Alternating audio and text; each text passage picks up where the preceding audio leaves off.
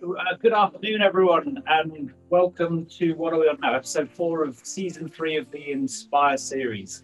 And I'll tell you what, I was playing this music in a wee bit after the introductions. And just as a quick reminder, as always, please do post your questions. And if you want to post your questions, you can definitely get them answered. Stick them in the Q&A function because it's always easier to get through onto that. And I think with that, Cara, you're on mute, but if you want to unmute yourself and do the introductions, let's kick off. Thanks, Colin. Hi, everyone. I'm Cara Lang. There we go. I'm the EOH Group Head of Risk. And today I have the great pleasure of welcoming you to episode 4 of the Inspire series. Last week, we heard from Prof. Shirley Zinn about do boards need a new purpose? And Prof. Shirley reminded us that purpose is absolutely critical in all organizations, and especially amongst boards and leadership, they have to review, reflect, and relook at how and why they do business. So if you missed that episode, you can take a moment and go and watch it. The full webinar recording is on the IOCO Tech website. But for now, stay tuned as Colin Iles is going to be speaking to author, journalist, and businesswoman Iman Rappetti about using purpose to transform. As Colin mentioned, you're welcome to post your questions and comments in the chat for our speaker. And also just a heads up, we do have 3 signed copies of Iman's book that will be up for grabs today for 3 lucky attendees that are joining in.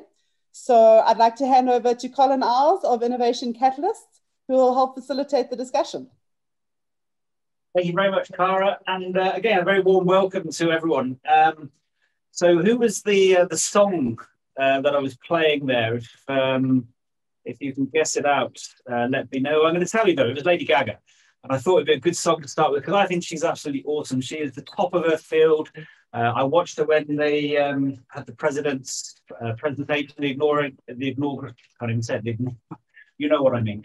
It was absolutely phenomenal. Unlike my presenting, she's at the top of her field. And I thought it's a good song to play for you, man, because you're at the top of the field. I don't know what you've done to get there. I'm going to ask you about that in a minute. You're an author, and I've been reading through your book. It's absolutely superb. Radio presenter, journalist. You've spoken to heads of state, politicians, leaders, CEOs of business, and you consult into many of them as well. Welcome. Colin, thank you. I want to almost approach this webinar and this event in a Ramsayan sort of way. This is Gordon Ramsay in and out of your face. It's so wonderful to be with you today. And thank you so much to Cara and to you and to Sade for making it happen. And wow, there's so many people online. So I'm looking forward to what they're going to say to us. So let's kick off then. How did you get to the top of your field and just be so good? Were you just born good? You are such a generous interviewer. I don't think I've ever really begun an interview with that as my opening question. I think had I done that, I would have fared much better. I don't think I'm on the top of anything because I believe that our lives, you know, we spiral up or down depending on where we are in our journey of discoveries and consciousness. But look, I haven't always succeeded at this, but I've always tried to do the very best that I could, to be honest with people, to try and take myself and put myself out of the way a little bit, especially in journalism where that skill is required, and to really, you know, hold up that mirror and microphone to the communities that I was talking to and whose voices were already there. They just needed to be made louder. And I think it's that, and also just being, everyone knows where I'm from. I mean, I can't suddenly pretend as if I had this private school education or be someone I wasn't. And they would call me out on that. So I think that part of just being real to where I come from, my blue collar background, has in some ways made it easier for people to talk to me. And I think that's what's partly attributable or, you know, to my success. How did you actually get into it though? How did you, I mean, when you were young in your sort of late teens, did you imagine where you'd get to now? I want to say 10 years later, but we don't need to see whether it's 10 years or 20 years later. How was it? Did you see yourself in this position when you were approaching your, you know, late teens, early 20s? And that's why I despise the where will you be in 5 years' time question, Colin, because like if you ask people 5 years ago where they were going to be, they could never have factored in a pandemic, which has totally changed and disrupted our lives and our way of living as humanity. So as a child, I could never even begin to ask that because poverty in a way has a way of restricting how far, you can dream. We've seen people break out of poverty and do really well in their lives, and they always did have a dream. Sometimes it's not so possible because you do feel defined by the psychological geographies, the intergenerational geographies that you find yourself in. But I think if you stick to the principles of being curious, the principles of hope and expectation, and in almost a Tigger-like fashion, expect that the world is going to open up and it's not just the 100-acre wood that you're living in, that things do happen. I am a strong believer in dreaming and defining a future that you could see yourself playing a role in. And then that the steps that need to unfold in order for you to accomplish that will unfold. And I think that is the biggest reason why I am where I am today. I don't want to term it success in the way that you have termed it, but I'm lucky to be able to have enough and to have enough currency to move in my life and in the world the way I want to. I was reading in your book, you had just one of the small chapters where you talk about fear. And you started off talking about fear of diseases, fear of accidents, fear of loss. But then you transition very quickly to the inward fear, your own fear of failure, of being exposed, unmasked, proved to be a fake. And I think everyone has that, and especially as the higher up you go and the more responsibility you get, perhaps that fear encroaches even more. How do you manage that? Not very well sometimes, if we're having a really honest conversation. But the pragmatism of my mother, who, there's a famous Mandela saying, which I can't for the life of me remember. It's got something to do with fear. It's famous, Google it, and it's definitely going to come up immediately. But it's about our responses to that. We're all going to feel afraid of something and anxious about something in our lives at some point.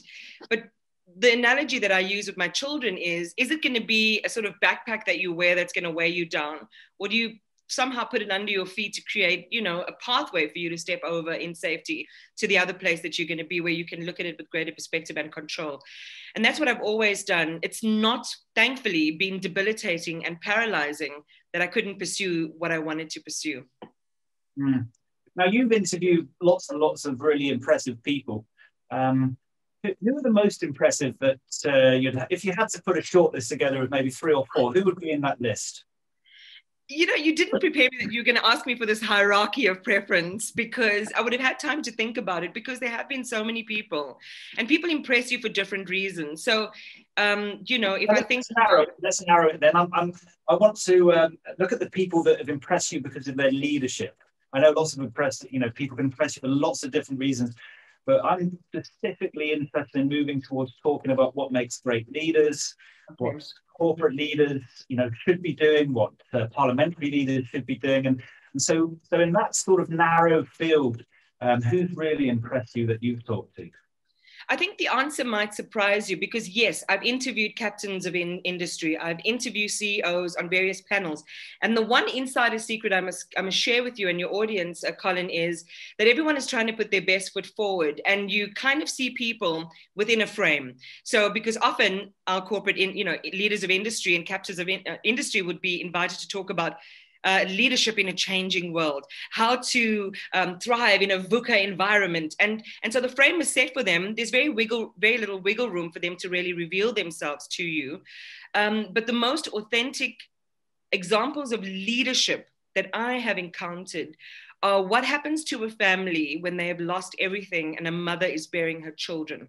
How does she bounce back from that experience? And how is that a lesson for all of us in context of crisis? You see your share price plummeting. You see your children's trust funds dissipating. You see the stock markets crashing, or you see the world suddenly become unintelligible to you, almost as if there's a new language that's been spoken and you didn't get the Rosetta Stone tutorial. So those simple, humble examples of how those women are able to bounce back and be resilient, rebuild, even go on to have other children that they can love, encounter and manage that pain in a way that becomes productive for them, are lessons, I think, that both in the private sector and particularly in the corporate world in South Africa, we can learn a lot from. And to share that, those women cry openly. They share their pain with other people. And so we all feel like we are a part of that journey and that experience. But when it happens in the corporate sector, people disappear behind high walls, or they disappear behind, a number of different firewalls that they have in their organizations. That level of vulnerability, I think, even though you want to protect your share price, as we know, which is largely sentiment driven. So if you're weak, the company might be perceived as weak. There's a currency in that vulnerability that actually is an expression of strength. How do you do that? Because corporate environments typically create this lovely, soft, cushiony feeling as you go higher up the hierarchy. You're in your ivory tower, limited in access, protected by your executive assistants and your chief of staff. You focus upwards, perhaps more to the board and the directs, and you're well and truly cocooned from the rest of the organization. So there's no real incentive for people to go and sort of show their emotional side, show their own fears, as you put it, to be authentic with the organization. So I can see how it could be really powerful, and there are leaders there that do that, but they're quite rare. And why is that? I mean, look, I know that a lot of, impressive, stories of reaching financial highs. And I think the obvious person that I'm thinking about is Jack Ma, who, used to bicycle his way around where he lived in the village, and he was a teacher. And now he's this, one of the richest men in the world, effectively.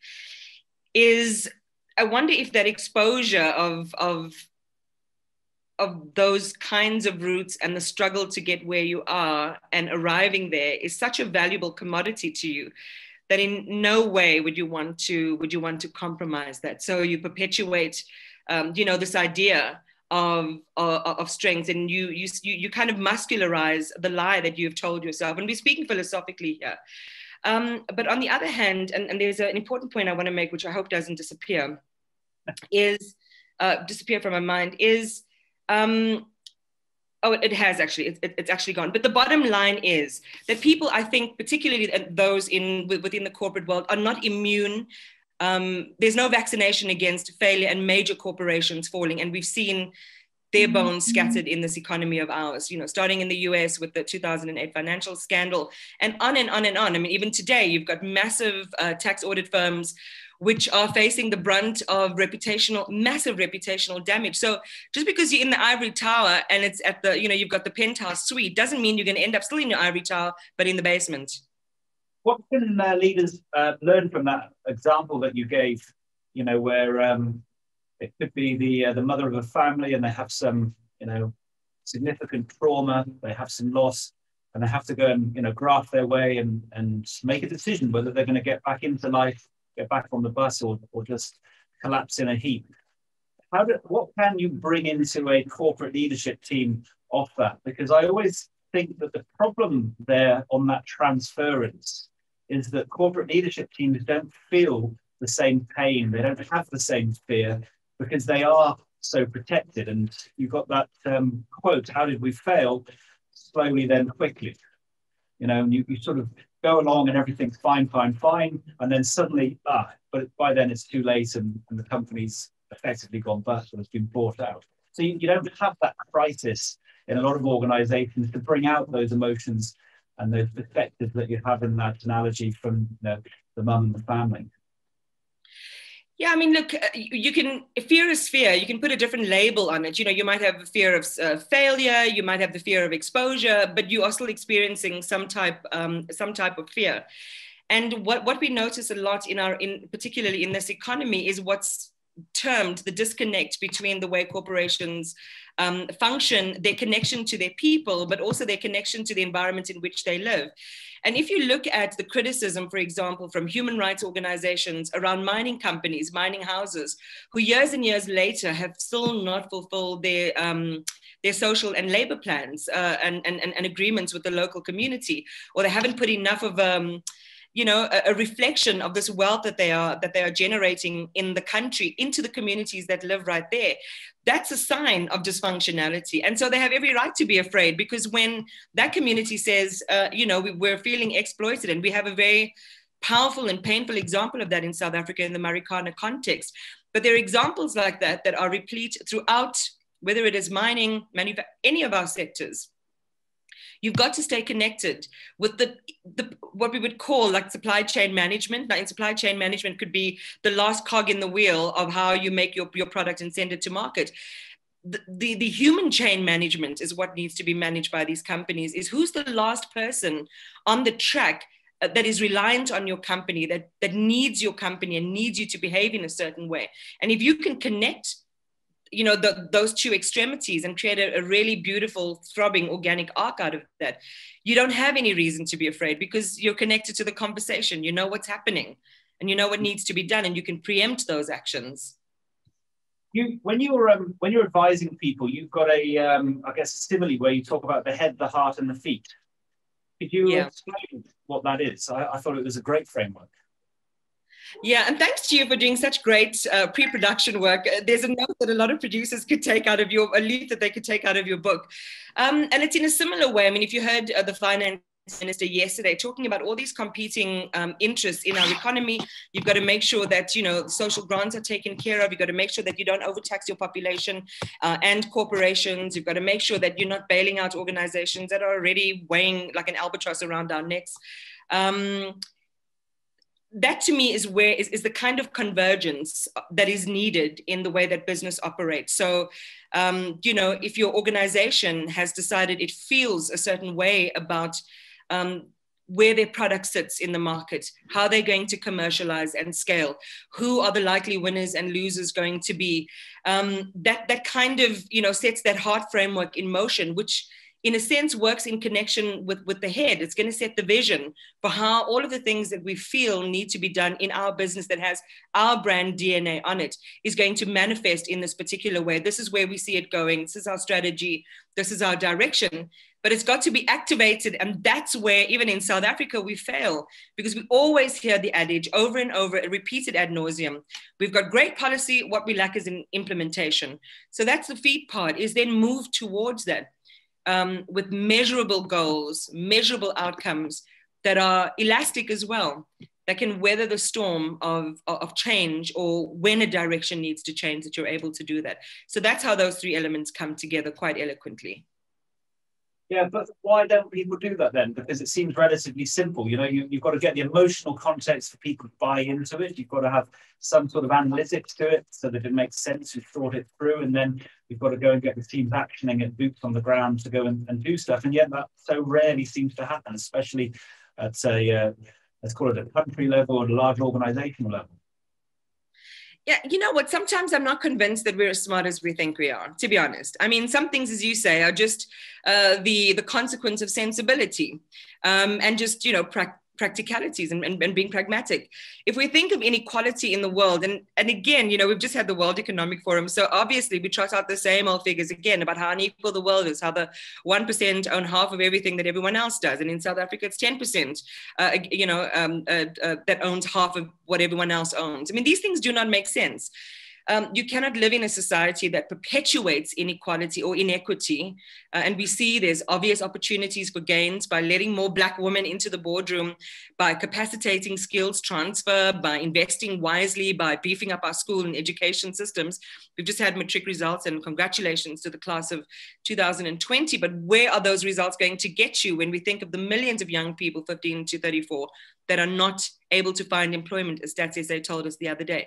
We know what to do, we just don't want to do it, Colin. So you mentioned, let's use that example, you mentioned Black women. We could talk about women in general. I think in South Africa at the moment, of all the listed companies, I think we have one CEO on the JSE. I don't think we have two, do we? I can't think of two, but we've certainly it's an absolute minority. What's preventing all of these women actually getting to the C-suite, or actually to the CEO, the group CEO spot? Well, I mean, think of, again, it's fundamentals. We were doing a whole run of a statistical review in August, because Women's Month, of course, is, let's feminize Women's Month. I know it's important because we're commemorating a really important moment in South Africa's history, and that's the 1956 Pass March. But that sentiment can't only be for August, but we were looking at numbers and obvious things like just pay women what you would pay men for the same job. There's a 38% wage gap, for example. or invest more in women-owned businesses because your ROI is going to be better. That's what the World Bank tells us. I don't have the number in front of me now, but it's, you know, those statistics are there for us to see. And yet when something bad happens, who loses their jobs first? If you look at the first quarter of last year, and in those months where just after, probably second quarter, when we look at the impact of COVID-19 and unemployment on women, I think we lost 2.2 million jobs. I stand corrected on the numbers, but the majority of those were women. So we're last in, first out all the time. Again, when sensibility prevails, we are able to do the right thing, and then we can adjust the imbalances that exist in our economy. But we don't have the will to do it. I want to bounce a theory off you then, and one of the things that I've personally benefited from, and I think is quite fundamental to the success of anyone, is your network. I think if you're born into a network, you have an immediate advantage. If you're not, I mean, chatting to Professor Shirley Din last week and some of the other commentators, you can create a network with hard work and diligence and effort. You can actually go and build yourself a network. If you want to go and do that on a social media platform, you've got lots of examples. I think networks are critical because if you get into the right network, you literally can go and be pulled along by the coattails of those who have been successful before you. And even if you're relatively average, okay? And I think, let's rephrase that. I think actually when we look at people, we're all kind of quite similar. The difference between good and not very good is actually negligible. 9 times out of 10, it strikes me, it comes down to how good you are managing the network and getting brought along with that. And so this, my question is, well, firstly, whether you agree with that, but I'll ask you to answer them collectively. If you do agree with that, is a principal reason that women aren't getting to those CEO positions because men are actually sitting there at the top currently? There is a preference in the networks that they create which favors men still to this date, and therefore it's hard to break into when you get that disadvantage coming through to the minorities at the moment. It's that plus a lot of things. And again, if you go back to those stats, it is from the World Bank, on networks also being one of the sort of obstacle factors for women, is that men have these old boys clubs that they can tap into. You'll find someone, you know, opening a door for somebody else, and on it goes. And it's restricted where women are concerned. And yet if we had that access, and access is a big word in South Africa, it's an important word in South Africa because you have, access has become privileged now. And I do find that if you have the correct network, you can increase your net worth. And by net worth, I'm talking about even just the benefit to learning something new, to being mentored by someone, to being in those spaces where you can practice wealth, where you can practice having certain discussions and arguments. But if you are constantly left out, because we always think that net worth is going to be money, and it's not just about making money. There's a hollowness in my mind that exists in our executive class in the country for many different reasons. You've attained success, but we haven't spent enough time building out on the inside that true and real sense of sort of gravitational stability, that I can push back in a boardroom as a Black woman, for example, and stand with authority and be listened to. And I can do it even if I don't have my friends around the table, that I can do it on my own ability. But we haven't been doing that work of creating those support systems and those support structures for women who make it to the top specifically. And I'm sorry to take your question and make it only about women and Black women specifically, but I think it's important. And I just wish everyone who's listening, and let's see what the numbers are, 166 people online with us on this platform now. How many people are you, especially if you are up there and you've made it, as Colin has been saying, how many people are you taking with you along the journey? I've been lucky because I have a profile in the media. So if I phone someone, they already know who I am. They know that I am a credible journalist. They trust me. And so they'll open the door. I've opened the door for others. So the trick is not to close the door after you open it, but let's start by opening that door in the network. Yeah, I think that's great. I don't know, Shada, if you can create that as a poll. If you can, let me know and we'll try to ask it. I think it's a great question. So the networks are key. If you're sitting there as a CEO in the leadership team in a large corporate, right, and you genuinely want to transform your organization, you're appreciative of bias, and you can see that you're still not getting that results that you're wanting, especially at the senior levels. What advice have you got in terms of how they can start to go and open these networks for people to allow everyone to have equal opportunity to go and progress? To me, it's one word, it's oxygenation. The spaces are stale, they're closed, they're walled in and glassed in. Just a week and a half ago, I did a conversation for the African Union Development Agency and NEPAD. NEPAD, of course, is celebrating 20 years. And you'll never believe, again, when it goes back to the issue of simplicity and sensibility, is our businesses, 40% of them, I think is the stat, and again, please go and check as well, and fact check that one, fail because of a failure in their business plans and a lack of feasibility. And a lot of times the reason for that is that they just haven't had someone to guide them through the process, somebody who knows how to do a bloody financial forecast, help an entrepreneur who's going to fail when they go to the DFIs because they haven't done a proper business plan. Yeah, sure, a lot of the DFIs will say, oh, we'll help you with the business plan. I've been inside. It's not exactly what's written on paper. I promise you can get so entangled. And then that's when you lose your opportunity for that seat around the table. So the advice is, and even in organizations, do more of that skills transferring. Flatten, we talk about flattening the curve, flatten the hierarchy in your building. You know, if you're a CEO, once or twice a week, have your office in the office pool. You know, spend some time with your employees. Don't only wait for a one-way channel of information that is going to filter a narrative that maybe you want to hear because they're afraid of you. Maybe you want to hear because you want the good news story about your business. Meantime, other things are happening because you just haven't cast your eye as widely, or you don't have the right people in place who are your trusted scribes. Do you think that this will actually make a difference if CEOs were to do that? And by difference, I mean, this would add to the bottom line. Is diversity really a factor? Is diversity a factor?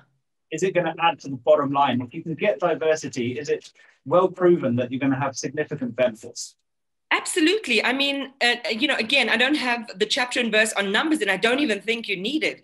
Just again, you know, from a sensibility point of view, the more conflicting ideas you have, the more agitation you have in the water, the more something amazing is going to throw up. If you're wondering why you're doing the same thing and it's really vanilla for you, it's kind of safe, but you're not going to shoot the lights out with your fourth quarter numbers, or, you know, or whatever it is that you're aiming for expansion wise, or however you're going to commercialize. Go back to where your brain's trust and your heart trust in the building are. What are they telling you? And is it made up of enough people who are unlike you? You should have as many people who are unlike you as possible in your business.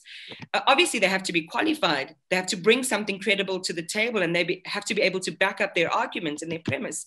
But bring in more and more voices, because like we see just in our country, and even, I mean, if you read Richard Dawkins, just from a genetic perspective, you know, diversity and the strength of the species depends on us being even more and more sort of mixed up, if you will.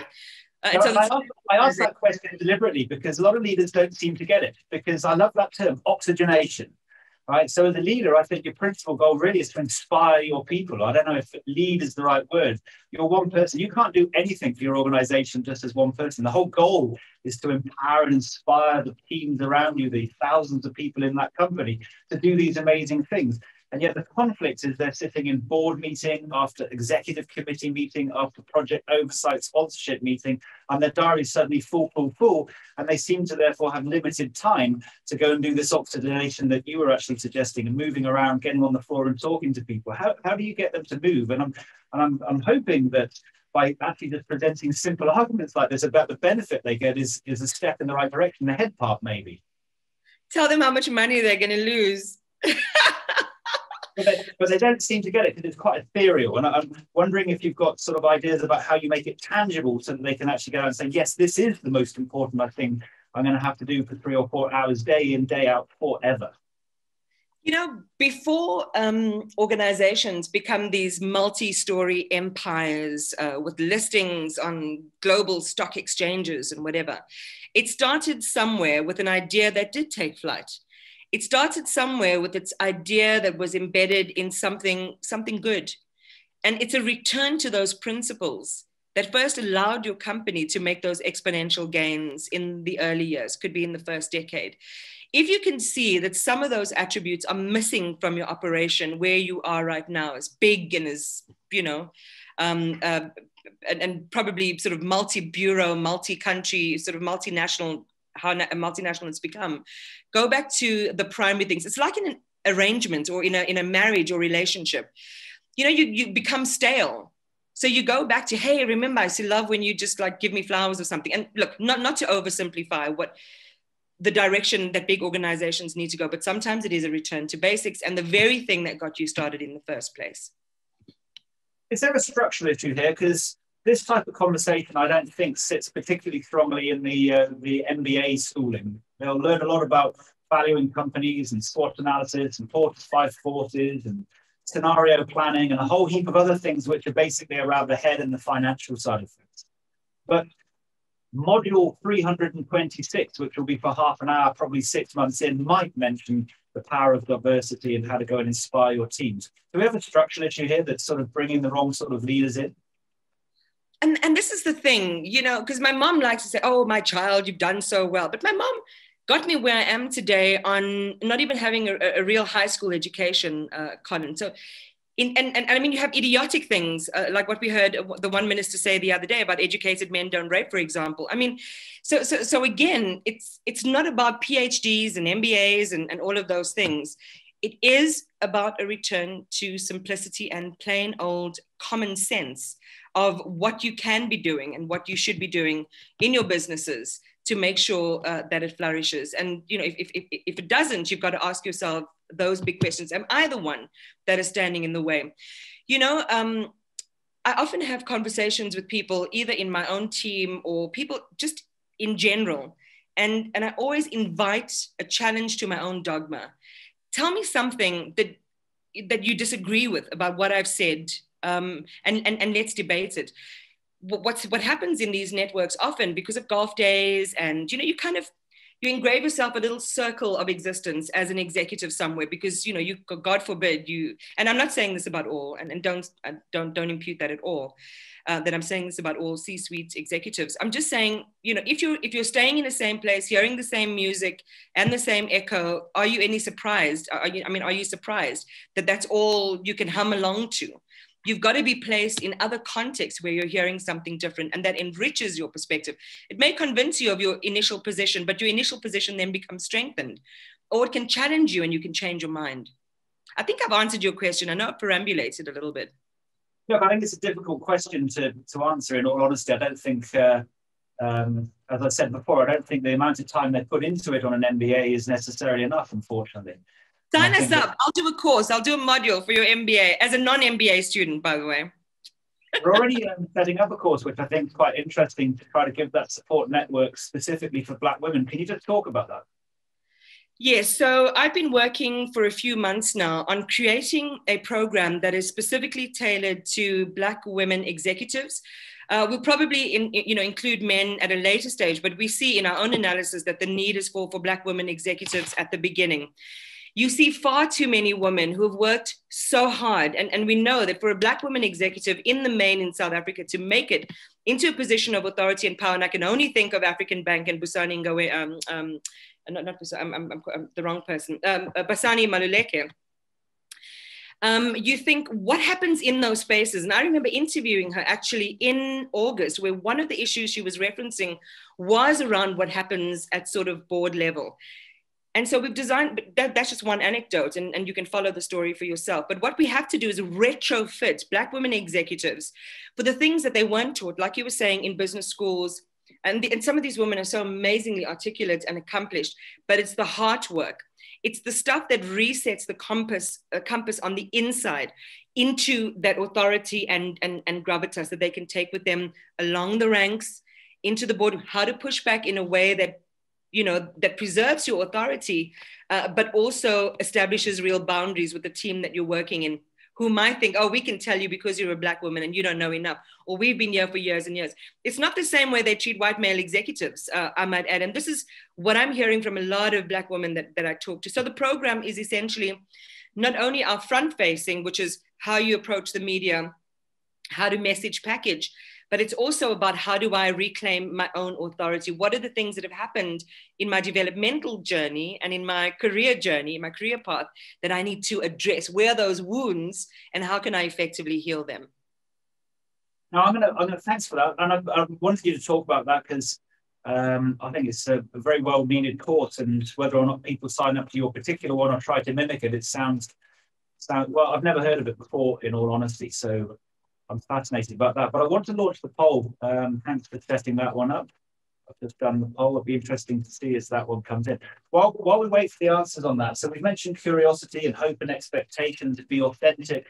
What other attributes have you picked up from your meetings with famous and well-renowned leaders that need to get thrown into that sort of pot? These are the sort of must-haves if you're going to be good and strong and do the right thing.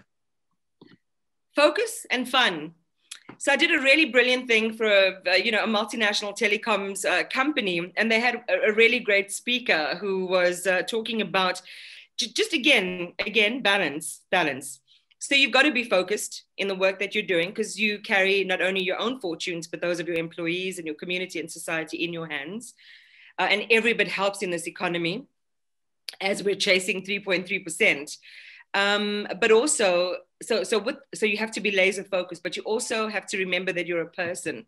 And it's amazing the impact of that fun factor in our psyches and how it radiates to our team that we're working with, coming into the office every morning, with the sense of curiosity, of youthfulness, of room for your employees to play. Now, I know some companies may have gone too far. I mean, some might say having sleeping pods at work and, all of these other new age and, neo ways of doing business is going over the top. But before you come to the office, you bring yourself, right, Colin? I don't know what you did this morning to have fun, but I jumped on my trampoline for a little bit this morning and felt a little bit better. I didn't do that.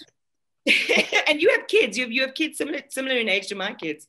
Is the reason I think they're so happy, and your brood is happy and mine is happy, because we take them jumping. Think about how much energy they expend, and they have so much fun, and they fall down.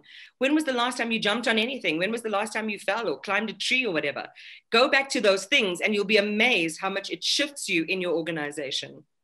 Yeah, okay. Well, trampolines in the foyer, that's one thing that we can look at with the ambulance right next door.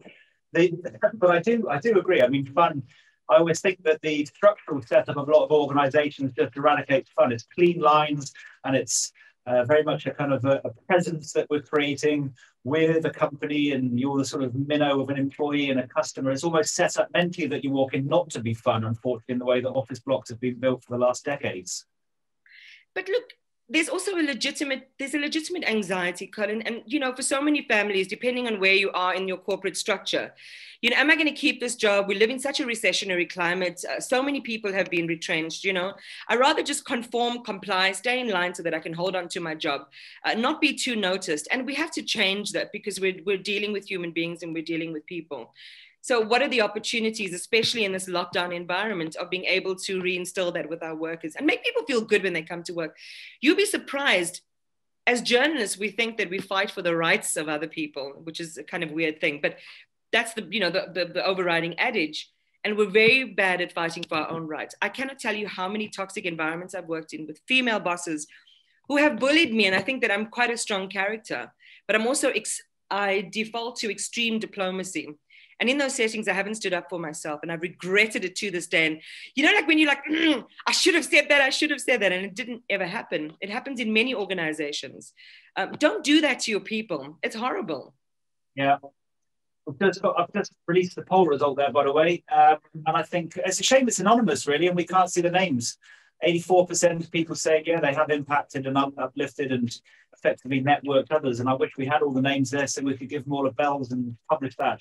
Because I'm absolutely certain that if we were to do that on a larger scale with an anonymous poll in a lot of other corporates, that we would not get anything like that as a response. I really wish we could actually name that. I want a slight pivot here. The one thing that we haven't mentioned, and I suppose we should because it's in the series title, is purpose. How important is purpose to go and found and drive good leadership? Well, it connects us to the thing we want to do. If your body tells you need the bathroom, our purpose is to go and do the thing our body's telling us to do immediately. Otherwise, bad things will happen. And so it is an undeniable compass that we need in our businesses. The differences in this context is, what is purpose to you? Is it personal purpose? Is it profit purpose? Is it, in the business? I think that there's worth in excavating that term a little bit more, because I think it's a little more layered than what we describe as purposeful leadership, because you're caricaturizing a person, or you're not allowing them to have any dimensionality in how they lead. It has to be multi-layered. And if anything COVID has told us, it is also about having a purpose around self-care, is taking the time to look after yourself. I mean, I got COVID, I was very, very sick. And I was like, what is all, that's when the questions come, what is all this for? And in a similar way, you know, if you don't connect to that, because we think it's so parochial and we think, oh, like that's the last thing, who cares? But take care of yourself and be purposeful in that. Your organization will follow, because that sense of self-care and purpose in your life, in your personal life, will flow over into what you do at the office. Because if you're having a good time and looking after yourself, you can't abide seeing an employee of yours suffering. Clearly, you will intervene. It's to also have, again, human resources, the human resources floor sometimes, and I mean it figuratively, is disconnected from the rest of the organization. How good are your human resources people at really being able to take an authentic pulse of your people and your organization? All of these things feed into how well you can assess where you're at and how capacitated you are to get where you're going. Because you can have purpose, but if you haven't prepared, you're not going to have the profit. Yeah, I think it's interesting what you said about that Noyance view, or that deeper explanation of purpose. I mean, we're seeing lots of organizations now that are really setting a purpose beyond profit. They're setting metrics around, you know, driving for actually focusing, I suppose, on doing nothing more than solving the end client's problem. Imagine that, focusing on solving the end client's problem as a strategy idea. But it seems to be missing in a lot of companies, because they focus on the bottom line, and they think by asking for an increased margin of 10% and getting their staff to focus on that, somehow they'll magically come up with this awesome customer journey. Am I being a bit unfair and sort of, you know, there, or is this a movement we do need to see and it can be successful for organizations? You would know better than I, because you're in this conversation with them and a lot closer to them than I have been over time. Yeah, you're not interviewing me, I'm interviewing you. I'm so interested though, and I take it, and I'm just going to step away from the controls as well, Colin, because I'm looking at the chat, and it's so interesting, just some of the comments that are coming through on these basic things. And, you know, you and I defined a theme for this conversation on the weekend, but if I reflect on what's happening now, it's the similar theme. It's about simplicity and sensibility. Yeah. That's what's missing. And I like that we're in that atmosphere right now. These are just common courtesies and nice things to do. You don't need somebody with an MBA to tell you that. I just told you that, and I don't have an MBA. Yeah. Well, I've got actually to ask some of the questions. I'm glad you reminded me that people are posting stuff. So is the biggest threat ego, or I think, how do I word that? Is the biggest threat a lack of trust at the senior leadership, or is it ego that they hold, the sort of ivory towers that create that, to prevent them for doing the things that we've been exploring, being open and transparent and naked and interested and so on? Here's the thing. It takes pretty big kahunas to make a big decision. And I don't think everyone's cut out for it, Colin, to be honest. And so there is a value that you have as the captain of a ship, as somebody who's steering the organization. And maybe you do then need to have, you know, a little bit of that ego and self-belief. But there's a difference, you know, and we always say there's a difference between ego or arrogance and self-confidence. But there is that special something that you have to have. And I think maybe that's worth the whole TED Talk on its own, about that special source the leader has to have, who's ultimately responsible for the big decisions, direction setting, and taking the fall if everything goes to bleep, bleep, bleep. And not everyone is cut out for that. I mean, we see it in society, right? There are people who follow and there are people who lead. And I think that's part of our evolutionary biological heritage, and that's okay. But when you have the special sauce, are you drowning everyone in it?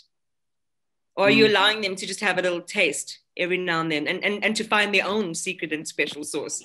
Maybe I'm oversimplifying a lot of these different things, and I don't mean to be glib about how I'm handling this conversation, but I'm just saying that there is a recognition for that, and it can be used in the right way. I don't know if you are simplifying it, and I'm going to come back to that in a minute. I suppose something that's always bothered me is the way that CEOs always seem to outsource and delegate to HR to go and sort out the culture of the organization. Have you got any views on that? I'm giggling slightly because I have been invited to a few places, which I can't name, to do that sort of work. And the people who come in sometimes remind me of, I don't know, people who I feel like they've been harangued in a sense. Some are really excited to be there because obviously this might have been something that they've wanted or a platform that they've wanted to share, not realizing it's not a platform to complain about HR. um, but really to understand organizational culture a little bit deeper and for the organization to understand itself. But I feel that the work can be, we're moving into a different phase. You know, we're 26 years into our democracy and companies embarked on this, sometimes seemingly, you know, pulled by the nose to have to do this exercise and allocate money towards it. But if we do it in a better way, by rewarding talent rather than having symposiums, and you could do that by employing consultants like you and I to come and guide that process. But the best way that you can secure, applaud, and support diversity in your organization, bring it in. That's how you change both organizational and company culture, and reward the people around the table for bringing in good ideas and for adding, for showing, you know, for rewarding what the benefit of that diversity and that cultural change is. I mean, a couple of years ago, I listened to Astro Teller, who's the CEO for the X company, formerly Google X, the guys that make those driverless cars, or at least started this movement amongst other things. And he said he sees himself as his principal role not to lead, not to go and dictate. His principal role is actually should be retitled as Chief Culture Officer. And therefore, his focus is every single day trying to go and help people to create an environment for them to just do these incredible, amazing things. Would you agree to that? And that goes back to that question that I had. I always feel there's a bit of a get out when you go and delegate culture to a department, because surely it starts at the top. You've got to lead from the front to go and drive that culture. You can't delegate it to someone else. I've got such a negative association to the word department. It reminds me of like the constant theme that runs throughout George Orwell's. I mean, it's very Orwellian in that 1984 kind of setting. You know, the department of like, you know, the way you think and the way you move and where you shall go and things like that. We need to decompartmentalize all of that. And as I say, you know, during COVID, we had a term, you know, flatten the curve. We should flatten the hierarchies. Some of the best run businesses obviously are those that have that sense, the real sense that we've got each other's backs. Thank you so much for bringing us to where we are. Now you've made us what we are. And so this is how we want to reward you. I mean, for example, in a commercial venture that I'm hoping to embark on really soon, is the commercial structure is ownership of those factories in communities by the community members themselves, with proper canteens and healthcare facilities, so that that's how you buy loyalty. I mean, you can give people a bonus. Yeah, great. Other people in the organization are going to resent you for doing that because they feel responsible for your success. But just recalibrate the entire way that the system works.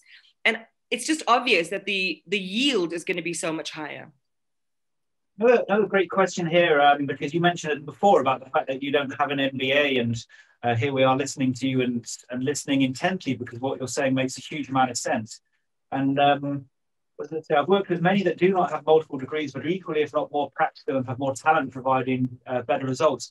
It's basically the inference that if you don't have those tick in the box certificates, you don't go up the hierarchy in the organizations. We're not focused enough on genuine skill and ability.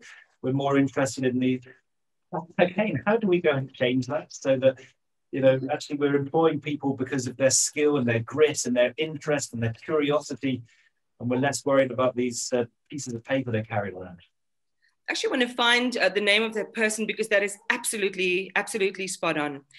And again, it's no disrespect to people who've done the hard work, because I can't tell you, how I enjoy listening to really intelligent people who are intellectual and have so much content. Just, you know, they make so much sense in my world. They make the world so much more understandable. And there's such a joy attached to that, decoding the complexity. So we need those guys with their degrees and so on. But should it be a prerequisite in an organization, and should we be looking at capacity, capability, and the opportunity for this person actually to be reskilled or upskilled in the organization? Please, if there are any HR people on this call, take that cue. It is valuable. I have gotten, where I am. I have a diploma in something and a half-finished diploma in something else. I attempted to go do my RPL at WITS, and that didn't work out too well at the beginning of COVID. So I had to abandon ship because I had other things to do. And I think I'm pretty sensible and okay. I do have a lot to learn, and I'm really grateful to do that. But I think that I benefit an organization that I'm in, and here I am running my own company. HR, please give them a chance. When you do your skills auditing or determination and those psychometric tests, whatever else you do, all the mysterious stuff that happens once the office door is closed, let's revolutionize that and change that and give people real opportunities for probation. Let's see what they bring to the table. Give them problem-solving things, something that your organization is facing, and see what they would bring to the table. Give them a chance. Do you think we still need to employ people that have got degrees, especially with A, online learning, and B, we're already seeing in certain industries examples where they're putting their work out there and they're kind of almost their character into online platforms. If you're in coding, you might be in GitHub and be picked up by a Microsoft or a Google. A degree is starting to become a little bit irrelevant for at least some coursework. So I think if it's a medic, I prefer the degree. But going into business, which isn't really that same thing, it's a lot more abstract, I suppose, about how to go and run a business. Do we need these degrees? It's a tough one because you use the example I was about to use. I don't want no qualified neurosurgeon anywhere near my scalp with a scalpel. So yes. But on the other hand, we've seen people with highly qualified people audit trains that are too tall for South Africa. So, I think it really is a context where what is fit for purpose in this moment and who is fit for purpose in this moment. That's it. When we talk about skills matching, don't let some robot decide based on an algorithm and how many answers they got on the test right. Make that determination because in some areas, yes, as you say, in civil engineering and architecture, maybe in those fields, we absolutely have to have the benefit of that book knowledge. But I think, and I'm not saying that in businesses you don't, because again, I have friends who have the MBAs. And when we have conversations, I think, damn, I wish I could get my MBA. So it's a very fluid thing. And I think we've got to be careful. And that's the thing is we live in a society right now, which is all about choosing the extremities. Are you in or are you out? No, I'm in the middle. Can I just be in the middle? Thank you. Are you black or are you white? No, I'm somewhere in the middle. I'm not quite sure. Sometimes I'm on the left and sometimes I'm on the right. Let's allow that. But let's also reframe how we find people for certain roles. You mentioned a while back about flattening the network. And this all comes as part of, you want to build trust amongst each other and flattening the hierarchy and building these networks. You've got new management ideas like holacracy, where you're forming circles to go and pursue certain aspects which can unform and form naturally within the organization.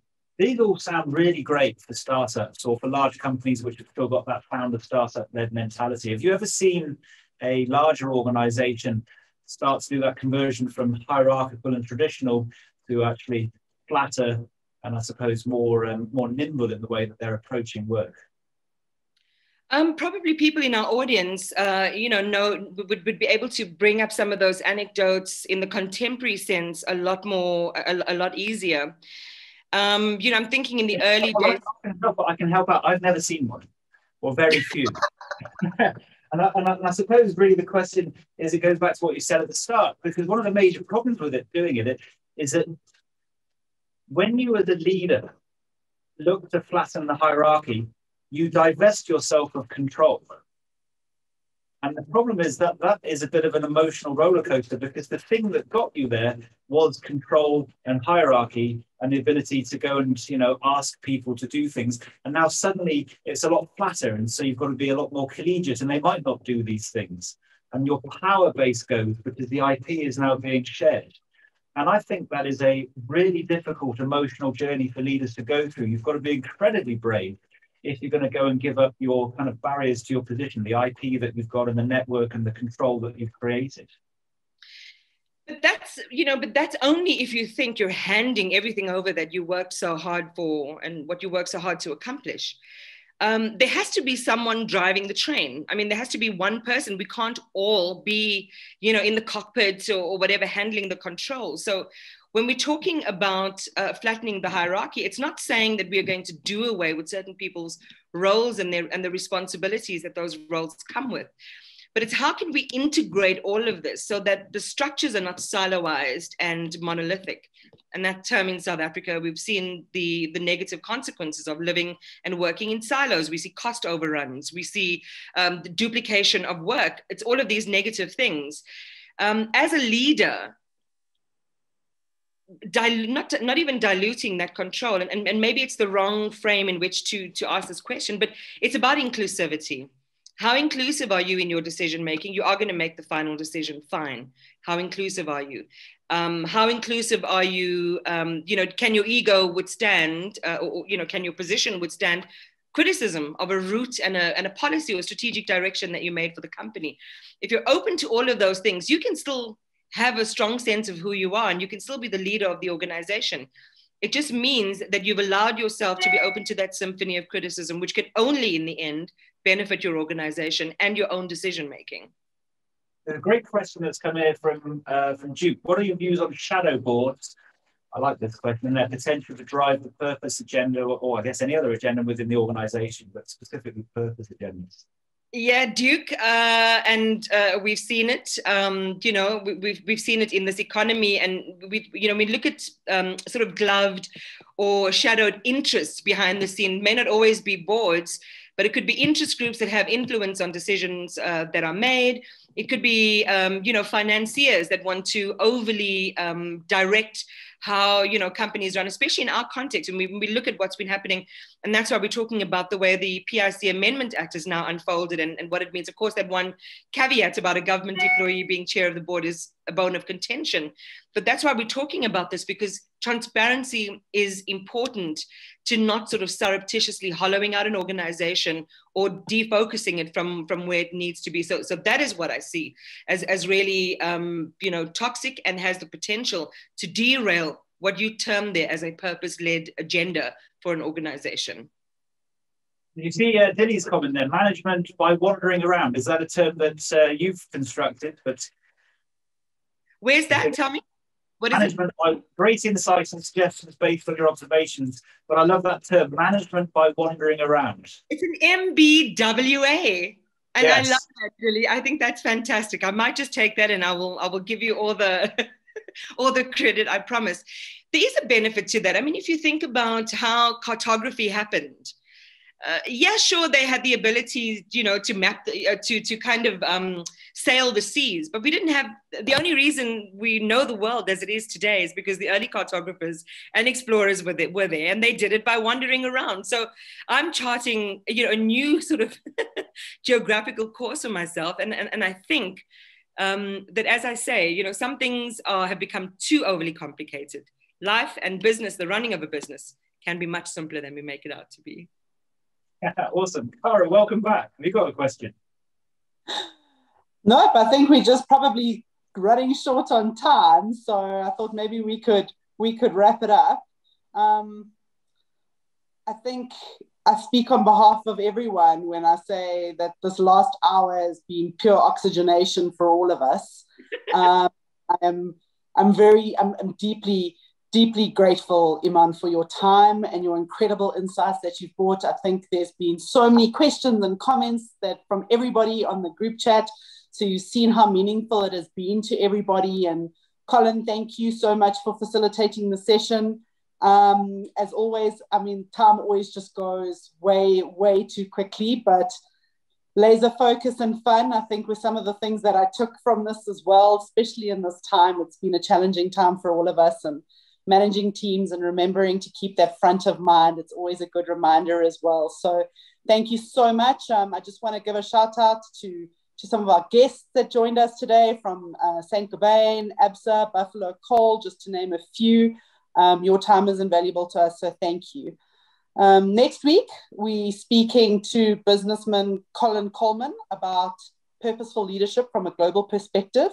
So make sure that you sign up for that. And obviously the success of these series would not be possible without everybody's participation, which I think was absolutely outstanding today.